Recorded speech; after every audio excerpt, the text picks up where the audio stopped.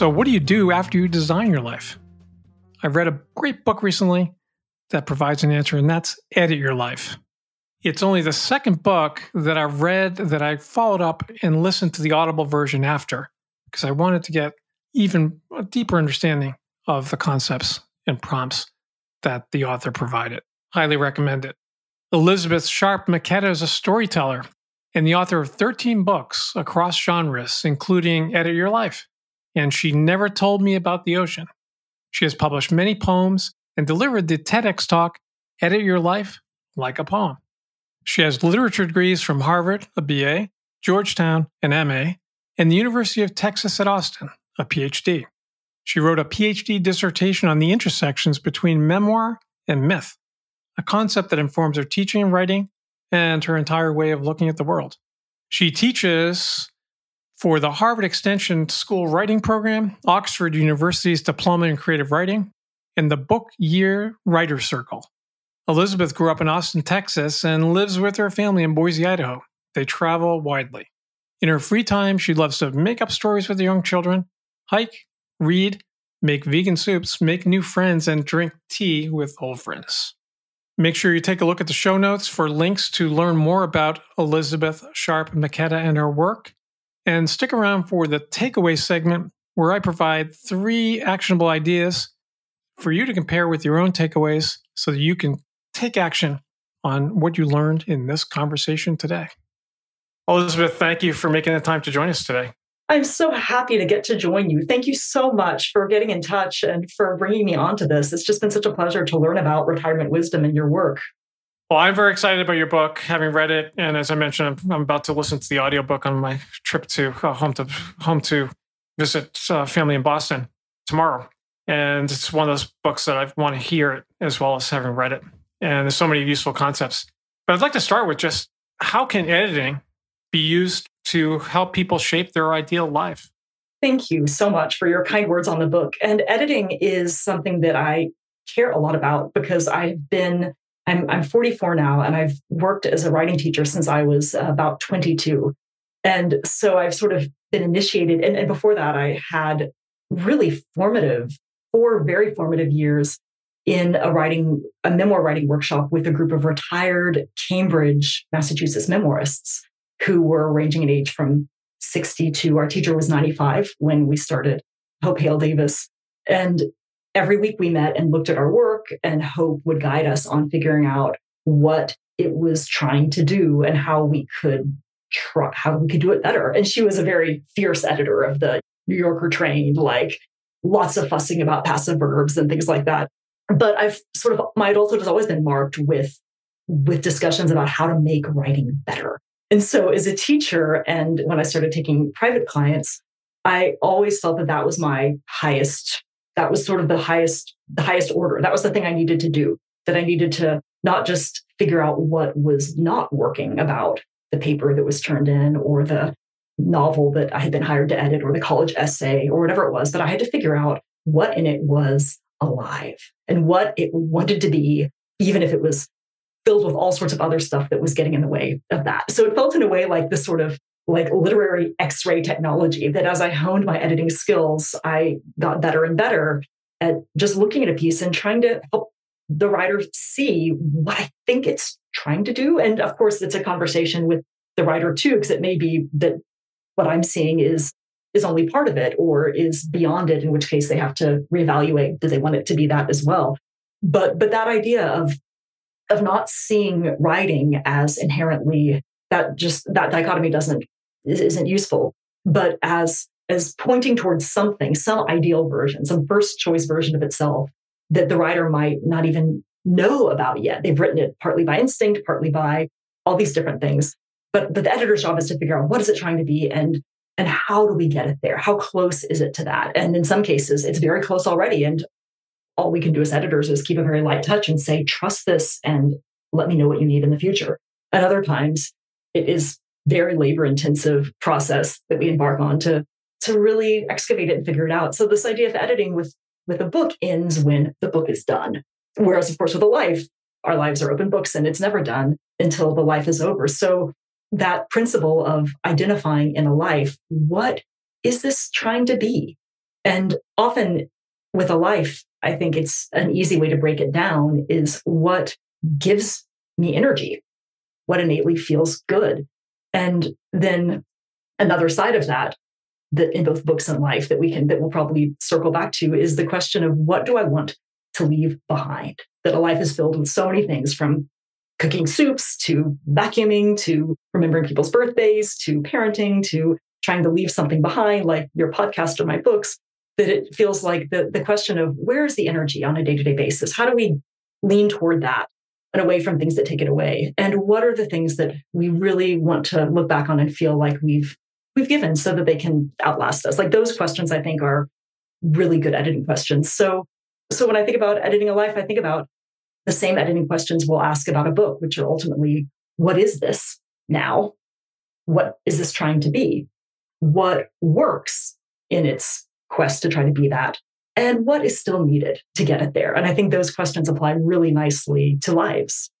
Tell us a story about how you and your family decided to move to the shed, and what did you learn? So the shed is a 275 square foot tiny house that we built, oh irony, to be my office, which I now know is ridiculous that my whole family moved into my office. But we built it in the backyard of what we believed would be and what ended up being our starter home in Boise, Idaho, a little 2-bedroom that had a really lovely big sort of hill of a yard behind it. And it was at that point when my husband and I had been married for, I guess, a year and a half, and we're feeling like it was time to start a family. And I was also feeling that it was time for me to start taking writing more seriously. I, for a decade, been thinking, this is the thing, but finding all sorts of ways to work around it or avoid it or procrastinate it or not sort of take on its challenges yet. And I felt that would be, I think in retrospect, that felt like that kind of grand gesture would be a place where the writing could live, where I would have to go there. I would have to make it part of the days in an unavoidable way. And I planned to just get a tough shed, like a Home Depot little bathroom-sized tough shed. But my enterprising husband thought, well, we're living in Boise. The grandparents will be in California and Texas. We should probably have a guest room. So maybe we should build it into something where people could stay. So what would have been the tough shed took on this new life as this really lovely, complete house with kitchen and bathroom. And we designed it with an architect who's since become a good friend. And it took the summer to build while I was pregnant with my firstborn. And then afterwards was the place where I led writing workshops and where grandparents stayed. And it just had this lovely life in the back of our house. And we always just called it the shed because it was supposed to be a tough shed. And then we soon outgrew the little house in front with all of the complications that come in that age of having children, trying to figure out work, living far across the country away from family and oldest friends, chasing work and love, all the things that happen in that middle of life, 30s, 40s, that sort of period of life that's thick with all the producing things. We found that money was very tight. And so we ended up renting out the shed to a really nice college couple. And then soon outgrowing the house, soon the second born would come. We were sort of bursting at the seams in the little house and ended up moving into a bigger house. And then 5 years later, feeling the questions we'd been asking ourselves about our lives were yielding answers that suggested we had gotten really mired in the minutia of managing a house, working a lot of jobs, worrying about money, all the things. And that really the reason we had sort of, our moonshot goal when we first married was let's do work that we love on our own terms. Let's be self-employed so that we can hang out with our babies all day. It was in a way, now that I, talking with you about this, Joe, it feels in a way that a lot of the questions that we were putting forth to each other as young marrieds at 30 were questions that I think we will certainly revisit when we retire. And that ultimately were questions that I now see my parents and others asking themselves as retirees, like what needs to be the center of our world and how do we shape the days around it? And I'm not sure why I think it never occurred to either of us to think about sort of 9-to-5 jobs. I think we didn't have the temperaments for it. And also whenever I applied for them as a college professor, I did not get them. So I sort of felt like I was probably gonna have to do it myself. And so in a way, we were sort of shaping those sort of DIY careers that would leave room for life, that would be centered around life at a pretty early age. And 5 years into this big house, the kind of house that is a wonderful house that often we strive to live in when we are making our way in the world and showing to ourselves and others that we can do it and we have done it. The kind of house that we moved from little bitty room in our parents' house to dorm room to starter home to the biggest, most bountiful thing we can afford where we host Thanksgiving and Christmas, and then eventually downsize to small home again, maybe room in a retirement home. We were in the sort of big, thick belly of the whale and really felt that we had lost a lot of the things that we had felt were the most important because of all the demands of house. And it was a very strange realization because we were living in a dream house of sorts that we had really loved and stewarded and worked to earn and all the things, but ultimately realized that it was at that stage in life when the babies were so little and I was taking on any number of jobs, both that I loved and many that I didn't love, in order to pay for the diaper down the toilet and the new roof and all the things, that it felt like the things that gave us energy were my husband's real estate work, my writing and teaching work, and our kids and our friends. And so it felt like a very radical decision. And since making it and since writing Edit Your Life, I've now seen that in a lot of people's lives, often one big edit feels easier than 100 little ones, that just a single thing you don't have to think about. You just decide, well, we're going to see how small of a house we can comfortably live in. We're going to big edit. Because before that, for the years, we've been trying 1,000 little edits. Like, here's our house cleaning system. Here's the money system. Here's this, here's that. Here's who's on duty. Like, too many things that were just sort of ultimately feeling overwhelming and like we're losing a lot of our joy. So we moved to the shed in the fall of 2017 when we had a 3-year-old and a 6-year-old.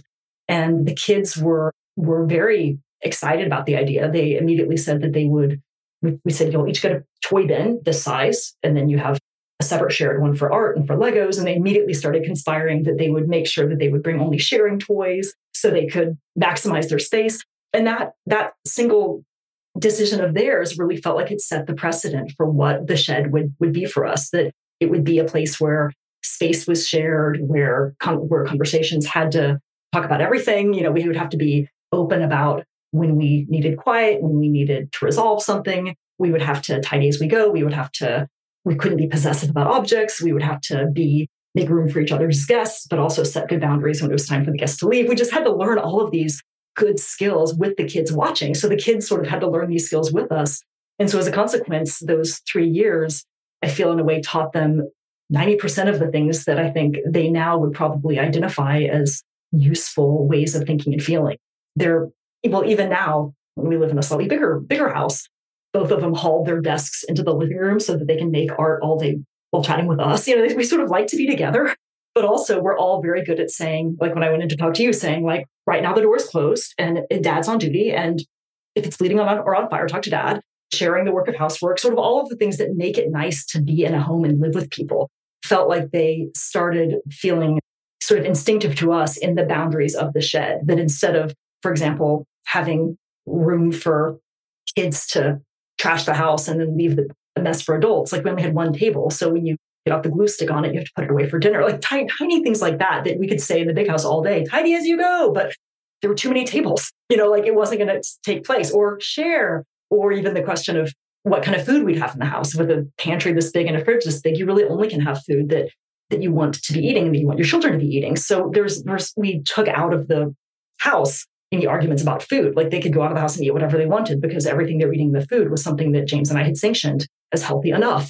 Things like that. It just felt like the house's boundaries allowed James and me to feel like we could be sort of the good cops and the parents who could sort of, it felt like good soil so that they could grow up well and so that they would be okay. And it also felt like it really taught James and me a lot about spousal collaboration, because in a house that small with a life that is that affordable, we didn't have any living expenses, with 2 kids who sort of know how to operate in the house as allies, it was very easy for one parent to hold the house. So if James wanted to go skiing for a week, great. Or if I wanted to go for a riding retreat for a week or 2, great. There was never any sort of counting of like, someone's paying for this. It always just felt like everyone could afford to be bountiful and generous because there was sort of enough for everybody, but that no one needed any excess. There's no room for it. Anyway, that was a really long answer for a very short and elegant question, but we learned so much.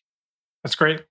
So one of the many intriguing ideas that I noticed in Edit Your Life is the concept of first choices. What role do first choices play in life editing? Yes, I love that question so much. And when I think of first choices, my mom has a term that I love called painless long shots. She always encouraged all of her children to, rather than sort of thinking about all of the backup colleges, apply to the first choice. Like the worst they will say is no, or, whatever it is, whether it's initiating a conversation with someone that we really want to be friends with. Like, why not? The worst that can happen, as opposed to sort of scuttling around and thinking like, well, probably they don't want to be friends with me anyway. Probably Harvard won't take me. Maybe true. And also, so I feel that I was given a lot of sort of encouragement early on to sort of try for the thing that feels the best.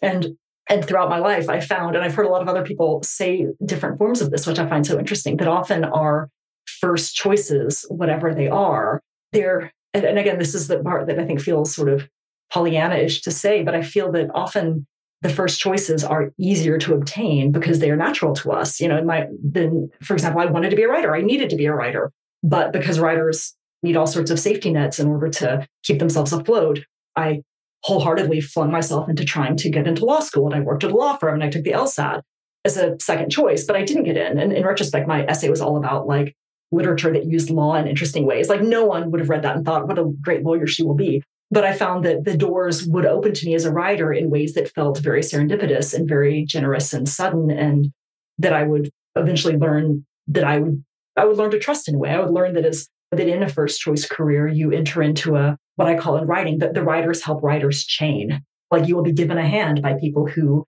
are kind and who want to help you. And your job is to say yes and to make good on that, and then to offer the hand after you again and again and again and again and again. And I think that's a pleasure to enter into those chains with your first choice careers, when it feels good when you always want to learn more, you always want to help people who want to succeed in it, and and it feels like play.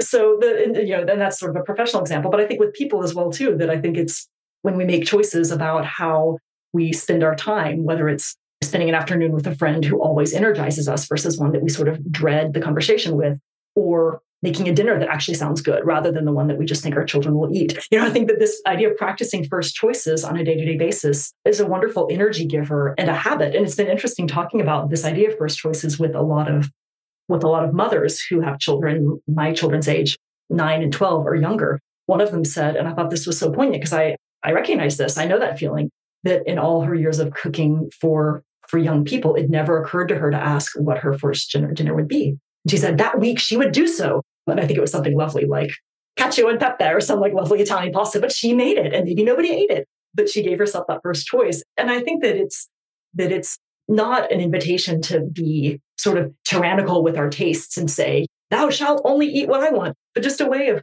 putting in there, directly advocating for our needs and wants and encouraging those around us to do the same. So we're not guessing, and so that we're enlisting support for those things rather than putting them away and having them rise up as kind of taboos or disappointments or things that we're angry or jealous of because somebody else is enjoying them and we're not. So I think this simple act of just thinking, what are the big first choices here? What are the things that really feel on a big and small level the best to me? What give me energy is one of the things that really feels important in life editing is to ask that question. And likewise in the book question, when we're editing, the question of what in this book just feels, what are the best parts? If we were to distill this book just to its best parts, maybe it wouldn't be a very long book. Maybe right now there are not that many parts of that, but let's figure out what they are because the author created them and can create them again if we can figure out what in here is most alive and working and sort of distill to that and take away the stuff that covers it.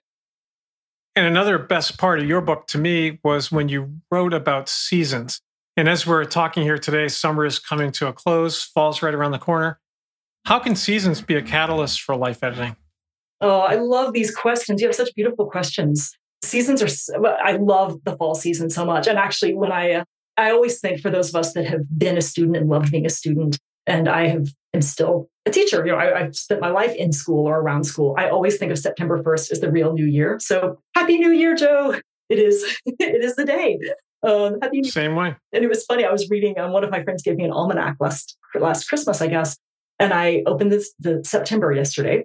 And I noticed that several different religions, I want to say, I'm going to botch this. I want to say it's Judaism, maybe Hinduism, maybe one others, have either New Year's or births of their major figures in September.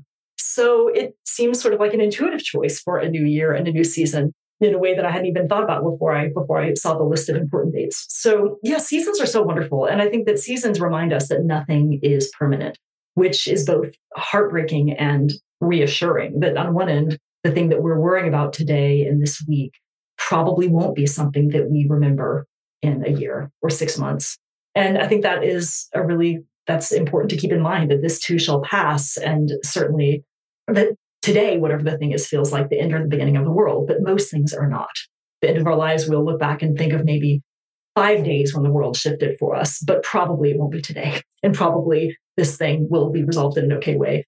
And I think that the seasons also help us remember that everything has cycles and everything is reversible, that a decision we make to move house or move job or step out of something, retire out of something, or lean into something can always be reversed. We can always retire for a year and think, that was not for me. Or we can always take on new work for a year and think, wow, time to scale back. And I think that if we think of things in seasons rather than I'm signing my name on the dotted line for forever, we just think, well, I will try this for a season. I'll retire for a year. I'll lean into this job for 2 years. I'll give it a go. And the exception, of course, is having children. Not reversible, but most things are. And most decisions that we make in our relationships can ultimately be cleaned up, apologized for, forgiven, that everything is reversible. So I think that is partly the wisdom of the seasons. And in terms of house, I just think I keep coming back to this idea of how in America we are sent, like the three little pigs, far away from our parents when we're at that formative age in our 20s. Go make your way, seek your fortune, build a house of bricks, not straw, seek work, seek love. And then we enter this complicated era of 20s, 30s, 40s, often without the support that our ancestors, people all around the world, have depended on and needed to navigate this sort of thick, complicated era, the era that Anne Morrow Lindbergh calls the oyster bed era, because we just keep sort of putting barnacles on and, here's a new garage, here's an attic, here's a new car, here's the new remodeled sidewalk. It's this sort of teetery heavy thing that, of course, then when we retire, we lighten ourselves from a lot of the time, when fewer people depend on us and built in work and love. But I just think the way that we inhabit spaces is so interesting, that we learn early in life that we really don't need. We come into the world with nothing. We need only food and our mother, one and the same. And then we sort of get more and more. Birthdays come, we suddenly have lots of Legos, American dolls. As we get into college, we just accumulate more and more and more and need more and more space for it. And then as we retire out of the thickness of life, and as we sort of start facing our mortality, which we all must do with some form of grace, we realize, oh, okay, well, there go the mugs, there go the books. The books are a hard one. There go the Legos, there go the collection of starfish, there go the things. And we end just as we began, which is with nothing, with love and memories. So with the idea of seasons, I think it helps us remember our mortality. And I hope depending on the seasons, that's easier or harder. But in a positive way, it reminds us that the question we should be asking is, what will we carry forward from this season and what will we leave behind? And as we, go through the seasons of life, I think that a well-edited life often has at its not every day obsessively asked, but that if we sort of keep in mind, what do I need this life to leave behind? Who can this be of benefit for? For me, that is very much, I want to leave books that people want to read. I want to leave children who are adding to the green of the world. And I want to leave thousands of students who are inspired and awesome and carrying on the Writers Help Writers chain. Like if I've done those three things, great. Everything else can go and should go and will go. And so I think that the sadness that comes with any sort of loss can be mitigated by the thought of what that season will what seeds will come from that season as we move on to the next one. And to that point of looking forward, it's challenging to move out of our comfort zones, but that's where the growth lies. Why is it helpful, as you write about, do one brave thing? Oh, I love that question. The brave thing. The brave thing was something my husband always insisted on to our children when they were very little. Do one brave thing every day. And it, I think, normalized discomfort, not in a way that I think in a quite healthy way, that often the discomforts for them as little people were try broccoli or go say hello to that friend or try to put on your own seatbelt instead of waiting for a grown-up. These tiny things that worked toward helping them make their own way in the world. And I think that in terms of brave things when we're young, I think that's, and really in any age. So a few things that I think are interesting about the brave thing. And I think the main one is just that as humans, we are geared toward growth and change and seasons, and that we don't, however much we might want it to, we don't live in a world that stays still, and we don't live in a body that stays still. And when we fight change, we often make a whole lot of trouble for ourselves. And that's not useful. And I think that when we do a brave thing, we embrace the big or small discomfort that comes with stepping out of our comfort zone. For me, a brave thing, one of the bravest things I did recently, where I just felt, exhausted, but so proud of myself, was I took a sailing lesson. I got like a very beginner sailing. It was so brave. I was so cold. I fell out of the boat like 50 times. But it was, my husband is an ocean guy and my son is a water guy through and through. And my daughter takes sailing lessons. And it just felt like I was going to be the weak link in the family if I didn't at least learn how to be competent enough on a boat. And it just felt like a way that I could grow to meet them and I could grow to make family adventure something that we can all do using that shared interest, even if it's not necessarily my first choice interest. Hanging out with my family and doing interesting things is absolutely first choice life.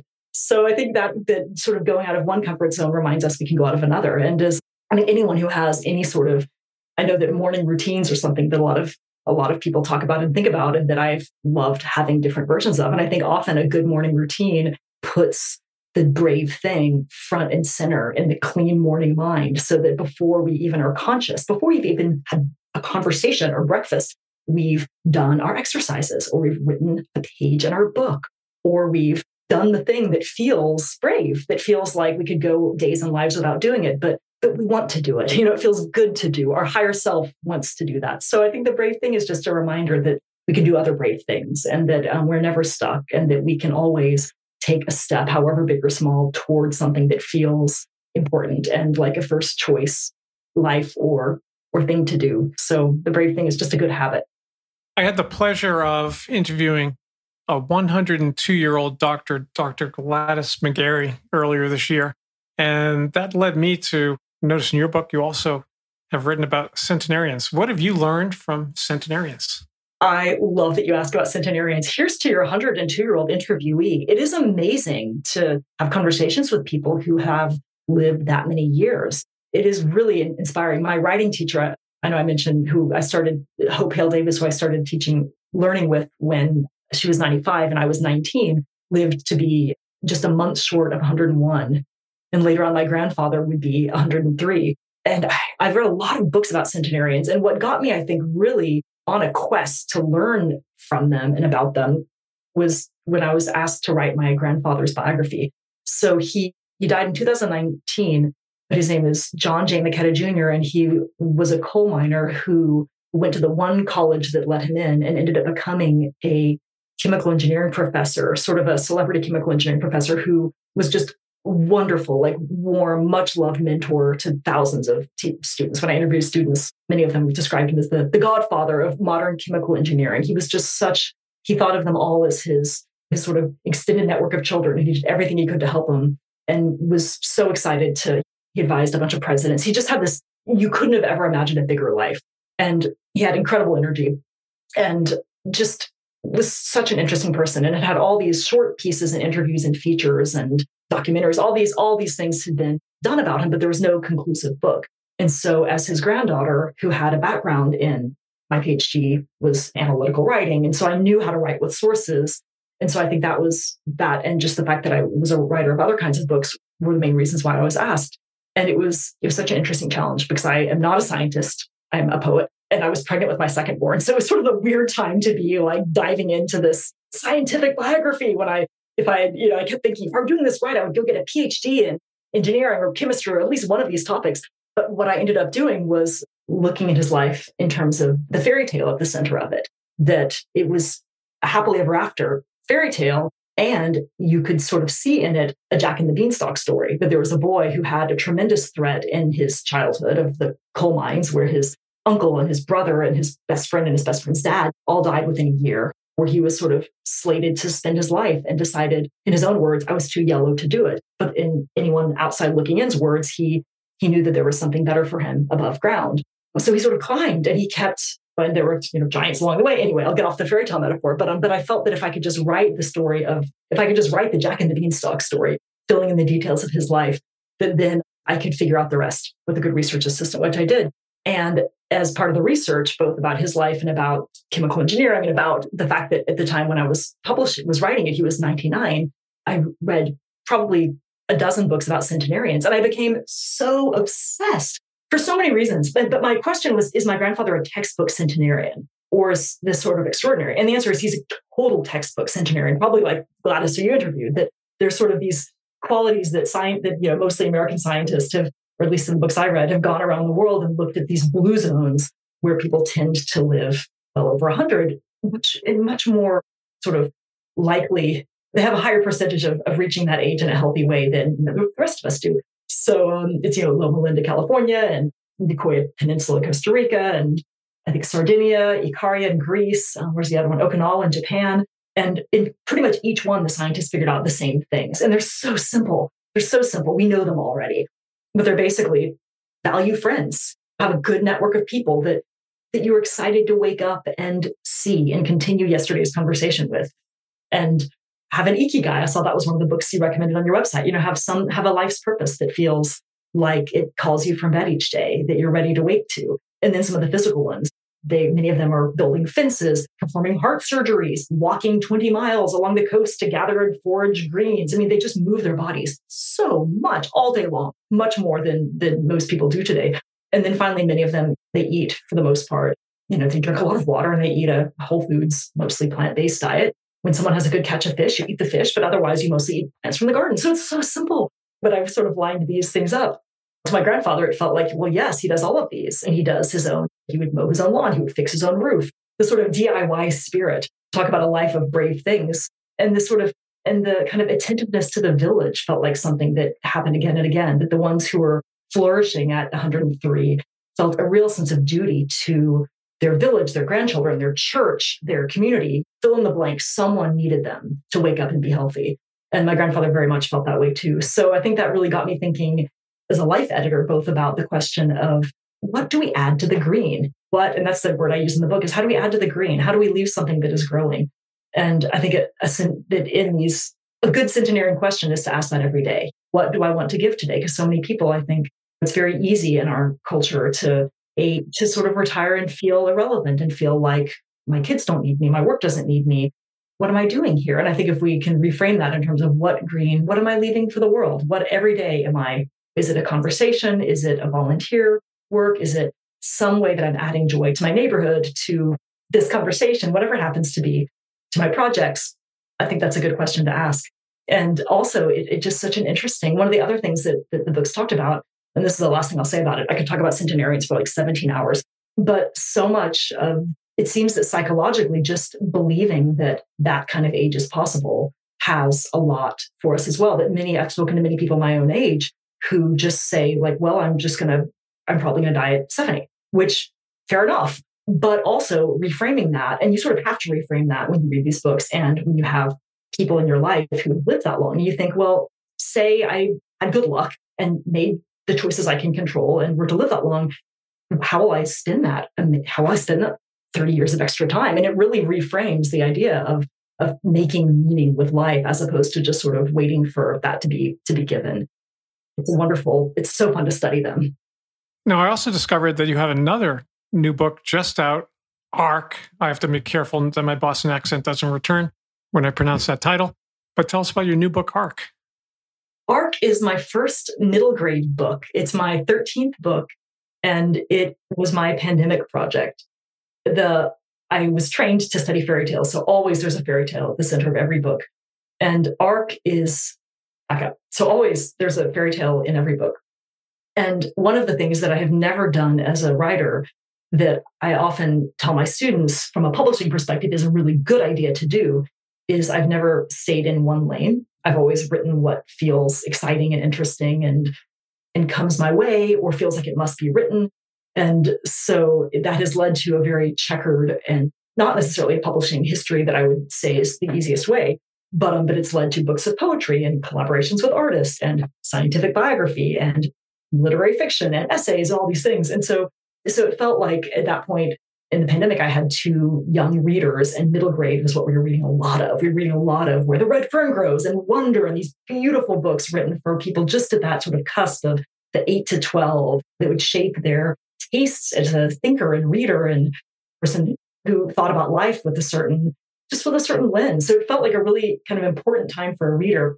And we were living in the shed. We were just kind of felt like we had just been snowed in. School stopped, work stopped, everything stopped. And so I started thinking at that time we had a Labrador who we shared with another family because we traveled so much that she would be with us during the school year and with the other family during the times when we were gone. And that had worked out really nicely. And during the early March 2020, our dog Posey was with her other family. And I just started thinking, what is this like for my kids, that suddenly like to have the dog come over is complicated because we didn't know if dogs carried COVID or not. And to be suddenly, have your only friend to be your brother and to have the world go away. And so I started imagining this from their perspective, and immediately a narrator popped out who had a lot of qualities of my daughter, but was ultimately her own character named Arden, and who felt a lot of responsibility to her family when the pandemic shut things down and her parents both lost their jobs.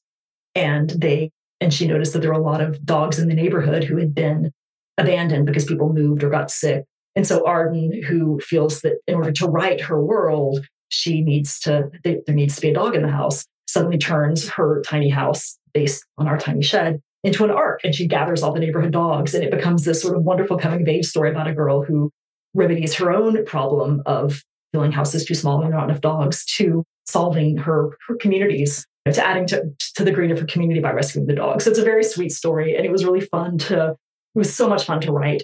And then always before any of my books are done, I always get the galley, the final version of it, and read it aloud to whoever in my family is willing to listen so that they can catch all of the dumb errors. Like in this case, that in ARC, that March had, I think, 58 days and April only had 8 days. So I had to, rearrange as you do.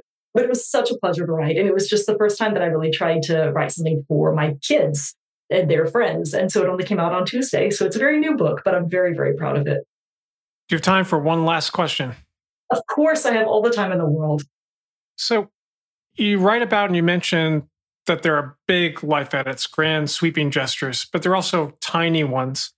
But I took away that it's not this life editing thing. It's not a one-time event. And I'm curious, what advice would you have for people listening? I'm living a life with an editor's eye? I love that. Oh, I'm so glad you asked that question. How can we live life with an editor's eye? I think if I were to distill it to a single question, it would be asking, of any situation, big or small, what in its ideal version does this want to be? And that's it. What does this want to be? And that can open up so many doors, and it can lead to gigantic edits, like what this wants to be is full of adventure, which changes how we might live or spend. Or it could be something tiny like one in our own house. My husband is much tidier than I am. And he was very frustrated that everyone was always, stomping in with shoes after he cleaned the floor. And so one of his questions is, what is this ideally? This is ideally a clean house that I don't have to sweep 6 times a day. So he just made the single edit saying, this is a no shoe house. And it was so simple. It was so tiny. Just tell people, he bought a shoe rack. And it saved him hours every week. And it just that's been the case for 10 years. So, an edit can be a tiny thing if something is just driving a person crazy, or it could be a gigantic thing. But it's really just, what is this trying to be? And anytime we feel something is off or frustrating us or making us a sort of grumpier, lesser, not as kind version of ourselves, to ask, not to be hard on ourselves and about it, but just to ask, what am I frustrated about here? There's something that I would like this situation to be that it's not. And often by answering that, it can be a very simple answer or a very direct conversation. So I think that would be it. What is this trying to be in its ideal version? And how do we close the distance between what it is and what that version is? And it really epitomizes the power of just having those questions handy. And the other one that jumped out to me in your book was the one that you had a label on your phone. Yeah. And I think that's another go-to question. Oh, I love that. Yes. I have a label on my phone. Actually, the recent one fell off, so I need to get a new one that just says, is it necessary? And it is so useful for so many things, whether is it necessary to do that extra email check when I'm doing a jigsaw puzzle with my kids? Probably not, unless I'm really waiting for an important email, but I'm usually not. Is it necessary? My credit cards are on my phone. Is it necessary to buy this thing? Probably not. But also other things that are necessary. But I just love seeing that question every day. Totally simple edit, like no shoes. Just a simple, very small edit that requires thought at different junctures of the day. It's a great one that's often been pointed in my direction by my wife, but I've decided now I'll adopt it for myself proactively, because that proactive editing that you write about is really the most valuable part.